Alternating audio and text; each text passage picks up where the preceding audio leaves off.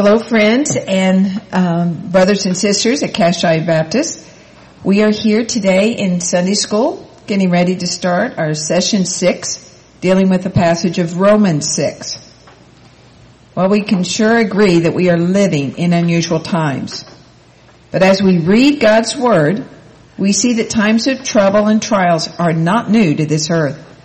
The one thing we know and can have confidence in, God is in control, and none of this has caught him by surprise. Isn't it a gift as believers in Jesus to have his word and his spirit to guide us through these troubled waters? It is with great expectation and trust in the Lord that we begin session 6 of our study in the book of Romans. Today around our Sunday school table, we have Nene Whitehead, who is today's teacher, Ron Miller, who is also co-teacher, Pastor Todd Cienski, and myself, Joe Cienski. As we get ready before the unfolding of the study in Romans 6, let's review what we've studied so far. In session 1, we studied Romans 1, verses 1 through 17. Paul introduced himself as a servant of Christ Jesus, an apostle, set apart for the gospel of God. This lesson concluded with the theme of the book, the righteousness of God, so wonderfully declared in Romans 1:16 through 17. For I am not ashamed of the gospel of Christ, for it is the power of God to salvation for everyone who believes, for the Jew first and also for the Greek. For in it the righteousness of God is revealed from faith to faith. As it is written, the just shall live by faith. Then, session 2, week 2, we studied Romans 1 and concluded that chapter in verses 18 through 32. Paul here lays out how the Greeks, also known as Gentiles, are guilty before God because while he has revealed himself in creation, they did not worship him as creator, but worship the creation instead. Therefore, Greeks are declared guilty before a righteous God. Then session 3 was Romans chapter 2 through chapter 3, verse 20. The Jews who had the law boast in the law, but they do not keep the law. So therefore, they are also declared guilty before God. Paul concludes in Romans 3:9, for we have already charged that both Jews and Greeks are all under sin. Then, session 4 was Romans 3, verses 21 through chapter 4, 25. In these verses, Paul explains Jesus endured the wrath of God on the cross and paid the penalty of our sins, the penalty of death. The good news, the gospel, is this. We can be declared righteous, that is justified through faith in Jesus, and it is for all people. Paul further explains that the way to appropriate God's righteousness is and has always been through faith in him. Abraham's faith was counted as righteousness because he believed God. Faith is the only way to appropriate the righteousness of God offered us through Jesus Christ. And then last week, we did session 5, which covered the chapter of Romans 5. Paul explained the benefits of our justification in Christ, and they are many. We have peace with God. We have access to our Heavenly Father. We have the hope of the glory of God. We can rejoice in afflictions because God works it out for our good. We have God's love poured out in our hearts, and we now have the Holy Spirit of God in us. While we were once enemies of God and under his wrath because of our sin, Paul concludes describing the benefits of our justification in Romans 5:10. For if, while we were enemies, we were reconciled to God through the death of his Son, then how much more, having been reconciled, will we be saved by his life? We are now friends of God through Jesus. How generous our God is to us. Before I pray and turn the class over to Nene for today's lesson in Romans 6, may I challenge you and your family to memorize the theme verse for Romans. Romans 1:16 through 17. For I am not ashamed of the gospel of Christ, for it is the power of God to salvation for everyone who believes, for the Jew first and also for the Greek. For in it the righteousness of God is revealed from faith to faith. As it is written, the just shall live by faith. May the word of God dwell in you richly. Let us pray. Heavenly Father, thank you for this time you've given us to open your word and discover who you are. Thank you that you don't leave us in the dark about who you are and what you are doing in the world, but that you have revealed yourself and your will to us through the Bible, your sacred words. Lord, we need wisdom as we study your word. You promise us in James 1:5 that we only have to ask for wisdom to receive it. Lord, please give Nini your wisdom to ably and accurately explain your word this morning. Help us discern the truth of this text and not rely on our own understanding. Thank you, God, for the clarity, instruction, encouragement, and hope your word brings. In Jesus' name I pray.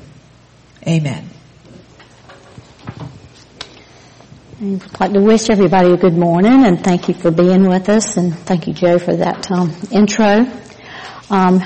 Just want to briefly talk about the name of our lesson is Free. All who accept the gospel find freedom from the guilt of sin. If you have your books, we're just on page 51, and I'm going to briefly kind of on page 52 understand the context. Just kind of Joe has covered the territory that we've already been, and now I just want to kind of touch on some highlights. This lesson deals with Romans 6:1 through 7:25, but as you see, this lesson will just cover 1 through 14. So I just want to remind you that in this lesson we're dealing with the gospel. We frees us from sin, but we will not get into chapter 7. But I encourage you to go to chapter 7 when, sometime this week and go through it. It's still talking about the gospel frees us from the law. And an important part of that will be 7:13 through 24, which is a good help to us because it's where Paul lets us know that, he's not perfect as we're not, and he has struggles living the Christian life. And that should be an encouragement with us because this is a journey and a process for all of us. But it's humbling and encouraging at the same time that he states that in chapter 7. So, like I say, we're just dealing with the 1 through 14 this time, and we're moving ahead with Paul. He's moving from freedom from the penalty of sin to freedom from the power of sin, which is, where we're talking mostly today. So initially, I just want to read through 1 through 14, and then we'll go back into our sections and deal kind of verse by verse. Okay. What should we say then? Should we continue in sin so that grace may multiply? Absolutely not. How can we who died to sin still live in it? Or are you unaware that all of us who were baptized into Christ Jesus were baptized unto his death? Therefore we were buried with him by baptism into death, and in order that, just as Christ was raised from the dead by the glory of the Father, so we too may walk in newness of life. For if we have been united with him in the likeness of his death, we will certainly also be in the likeness of his resurrection. For we know that our old self was crucified with him so that the body ruled by sin might be rendered powerless, so that we may no longer be enslaved to sin, since a person who has died is free from sin. Okay, so let's go back and talk about this verse by verse. Remember that in chapter 5, in chapter 5 verse 20, Paul wrote, "Moreover, the law entered that the offense might abound, but where sin abounded, grace did much more abound." And if you have your book, and it alludes to this on page 52 at the very top. It says, "In Rome, Jews and Gentiles alike were tempted to think their forgiveness and eternal security gave them a license to live any way they pleased. Sin didn't really matter because sins could be confessed and cleansed. But Paul emphasized a different path, and that's what we're dealing with in these verses right here. He's trying to, he said that, and he is so good at seeing where things are going to go, how people's minds work, and so he's trying to head them off at the pass before he gets any further. So that's what we're dealing with in this 1 through 14, how he handles that situation. As we're in those 14 verses, to just think about, there were some questions, or at the bottom of 52 it said, think about motivations for living a God-honoring life as we go through these sections too, and how those motivations can be borne out in faith, our faith in Jesus. Okay, you notice that he starts out with, what should we say then? And he does that quite often. In fact, he does that another time in this section of verses. But it's a very interesting way, because he is asking that, but he knows the answer and he knows they know the answer. They're Christians. He knows they know. This is a rhetorical question. He's asking it to make a big point. He's asking it for the drama, to get their attention. He thinks it's ridiculous. He knows the answer and they should know it, and he's trying to impress that upon them. If more sin leads to more grace, why not sin as much as possible and magnify God's grace? He thinks that's ridiculous. And they should feel the same way, and so should we. In the second verse where it says absolutely not, I want to allude that the King James Version, which is what I usually read, it says God forbid, and which is more emphatic and probably might be more appropriate. But he's used that. I thought that was kind of interesting, and you'll see that on page 53 about the second paragraph under verses 1 and 2. He says it's used 10 times in Romans, that absolutely not. And it's to distinguish Orthodox teaching from heresy, which is kind of interesting. And like I said, in a King James Version, it's God forbid. The reason was simple. No one who claims the power of the gospel should intentionally go looking for chances to sin. At the bottom of that page, when we accept Christ's death as a sacrifice for our sins, we don't just disavow sin, we die to it. That's how and that little sentence down there, dead people can't eat or drink or go out with friends, so sure can't sin. But it's a difficult concept for us, and that's what he's trying to talk us through here. Then on page 54 at the top, and I'm just randomly going through this, but you can follow along. When we accept Christ's death as the sacrifice for our sins, we don't just disavow, we die. While sin might continue its attempt to have influence, believers no longer should respond to the old stimuli that led us down that path. And I want you to see that also in should. He doesn't ever say that we will never sin again.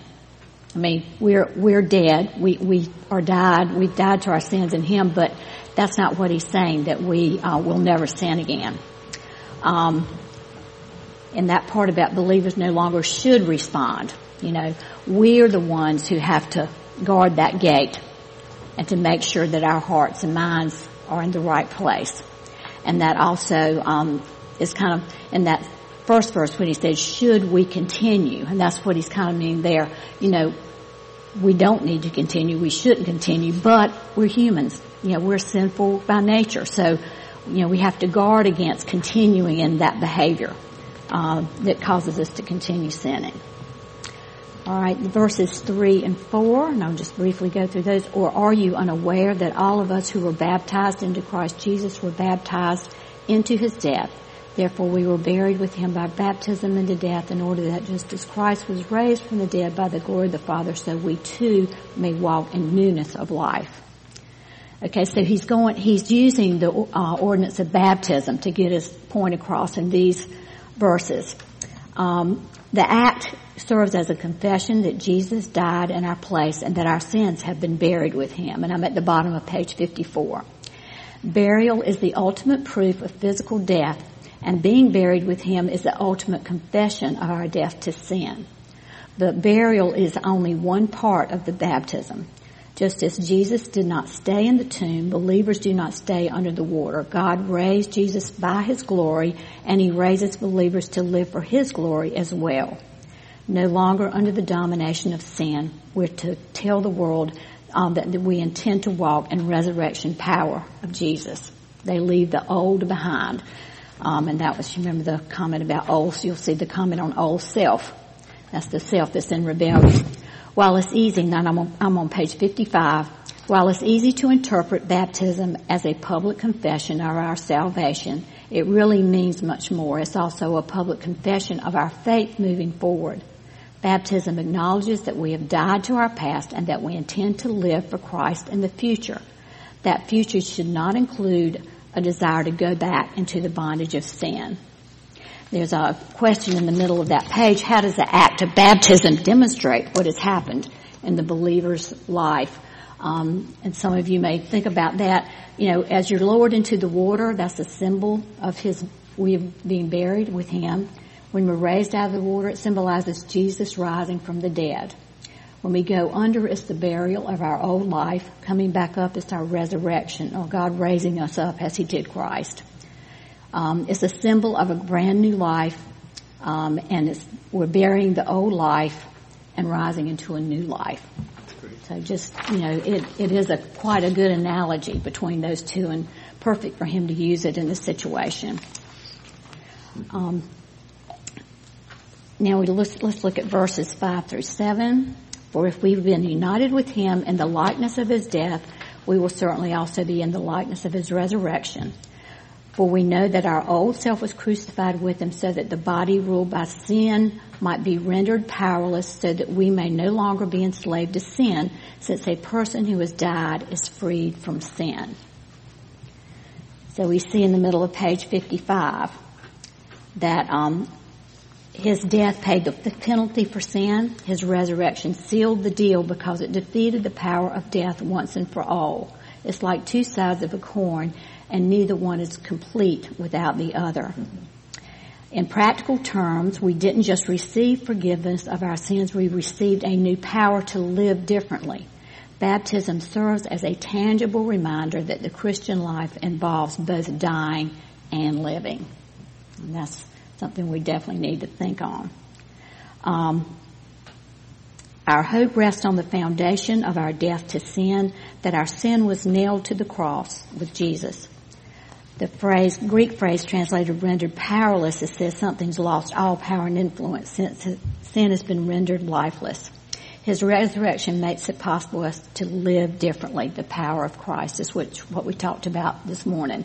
You know, the gospel gives us the power to get rid of sin or to kill the sin in us, but it also gives us that power that we can live a sinless life, or try to live the sinless life, because we know that we are sinners, but you know, we can do our best to live in that appropriate way. A point that I wanted to just communicate from John Piper in a little article he had on United with Christ in Death and Life. It says, notice that Paul denies what Paul denies is not that you can never commit a sin, but that you cannot live in it. And then another point that he tries to put across is our old self was crucified with him in order that our body of sin might be done away with, so that we would no longer be slaves to sin. And so it's not the individual sin, and we're not perfect, and that's not what this is about, but we're not living in it as a whole. We're not enslaved by it. That we try our best in our walk to die to it. And it's almost like, if it's day by day, it might be hour by hour, because we are constantly bombarded. So we have to be so careful that our minds are right, and we're trying to, you know, walk with him, because it's something that we can't do on our own. We have to have his help. It says, based on that, and I'm on page 56, it makes no sense to believe that sin could provide any benefit for our lives. We know what slavery to sin involved. We should never forget the high price Jesus paid to break those chains of sin. And I love this paragraph, the second paragraph on that page 56. When we fail to focus on everything God has done, our logic, our spiritual vision, gets a little fuzzy. It's easier to fall for the lies of the enemy and wander back into our old habits. That's what Paul challenged the Romans to avoid. they needed to live like they were dead to sin, and so do we. And that's just a great point there. You know, if we don't focus on, you know, what God has done for us, you know, we can stray. It's very easy. We should always be thankful, grateful, and everything is because of Him. Our justification, our sanctification is all at the foot of the cross. That's all because of Jesus Christ. Just note that key doctrine for baptism, which is in the middle of page 56. It says, baptism is an act of obedience symbolizing the believer's faith in a crucified, buried, and risen Savior. The believer's death to sin, the burial of the old life, and the resurrection to walk in newness of life in Christ Jesus. And remember, it's an act of obedience, and it's a symbol. It's a symbolism. We should also take it very seriously as an act that we do and protect that in our thoughts. Let's go to, now we're into Alive with Christ. That's in the middle of page 56, and it's verses 8 through 11. Now, if we died with Christ, we believe that we will also live with Him, because we know that Christ, having been raised from the dead, will not die again. Death no longer rules over Him, for the death He died to sin once for all. But the life He lives to God. So you too consider yourselves dead to sin and alive to God in Christ Jesus.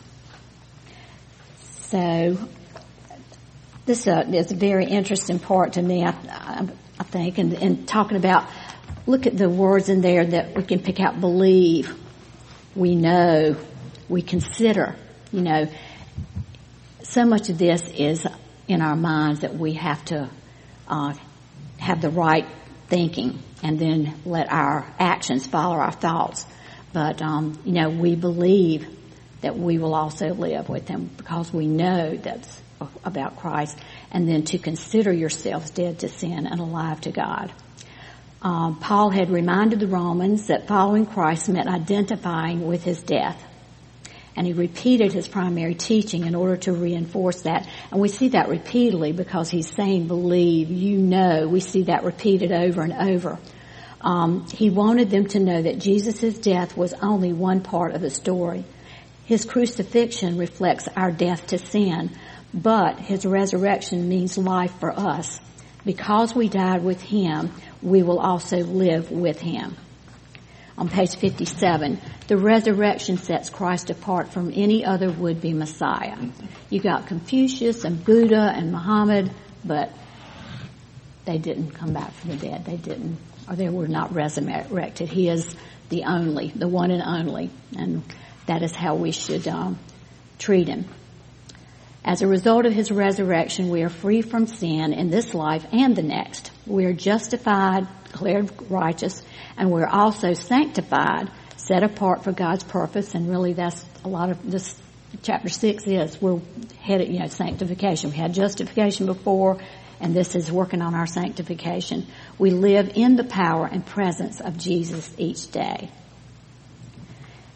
In verse 11, he mentions the responsibility of the believers to consider, and that's, you know, something that we need to take very seriously. Along with the part about believe and know. But that's a choice we make. We have to accept that responsibility of considering ourselves dead to sin and alive to Christ. We cannot earn salvation, but we can choose how to live out our salvation. The Greek term for consider carries the challenge to accept God's words as true. We believe in what He's done for us, but we also believe what He says about who we are now in Him.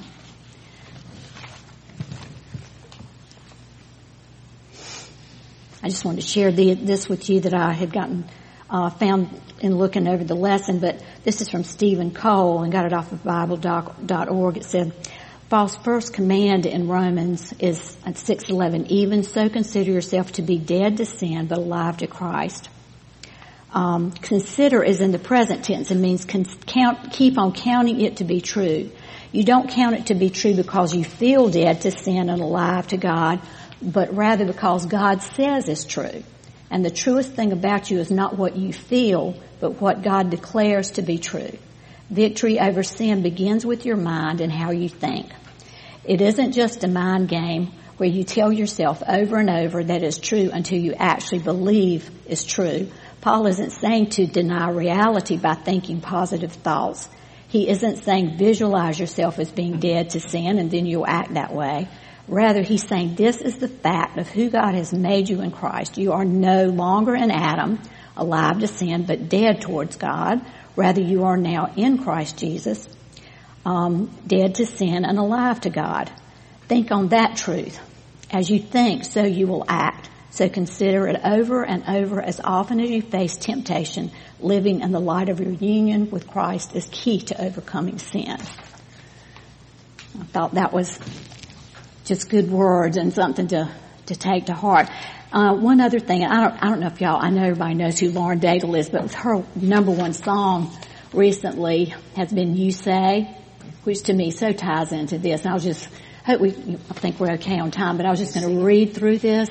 No, I'm not going to sing it, no. Okay, here we go. I keep fighting voices in my mind that say I'm not enough. Every single lie that tells me I will never measure up. Am I more than just the sum of every high and every low? Remind me once again just who I am because I need to know. And I'll do that refrain when we finish. You say I am loved when I can't feel a thing, and you say I'm strong when I think I'm weak, and you say I'm held when I'm falling short, when I don't belong. Oh, you say I'm yours, and I believe what you say of me. Oh, I believe. Taking all I have and now I'm laying it at your feet. You have every failure, God. You have every victory. The only thing that matters now is everything you think of me. In you I find my worth. In you I find my identity.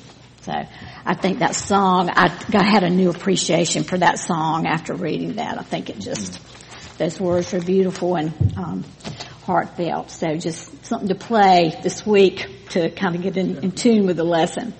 In the middle of that, page 57, it says, how will considering yourselves dead to sin and alive in Christ affect our daily lives? And what might a person considering themselves dead to sin look like today? So just, again, things to think about and ponder as you go through those things, because that's how we have to think about ourselves, how we have to consider ourselves, and know that, that's where God would have us to be.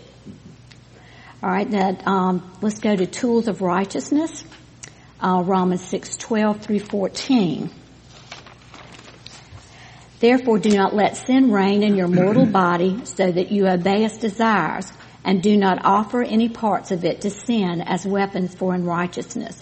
But as those who are alive from the dead, offer yourselves to God and all the parts of yourself to God as weapons for righteousness. For sin will not rule over you because you are not under the law, but under grace. So some interesting information here to go over of those first few years. It says at the bottom of 57, salvation is not only about eternity, it has implications for here and now. It calls for a particular lifestyle, a lifestyle based on righteousness, which is what we've been, discussing here all along.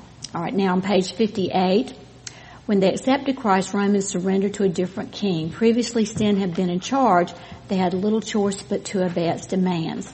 Sin is always a cruel taskmaster. It dominates and enslaves. The phrase, do not let sin reign, is an imperative command in the Greek, challenging readers to reject their old lives and honor God during their short stint in these human bodies. Spiritual warfare is taking place all around us, and that's certainly I think at this time, it's just incredible. We can see it, we can feel it, and it's right in our faces every day. Before we came to Christ, we were weapons for unrighteousness. The enemy owned us and used us in his battle against God. The idea behind offer yourselves pointed back to the old sacrificial system. Now we offer ourselves as living sacrifices to a loving Father who knows our potential in spiritual battle.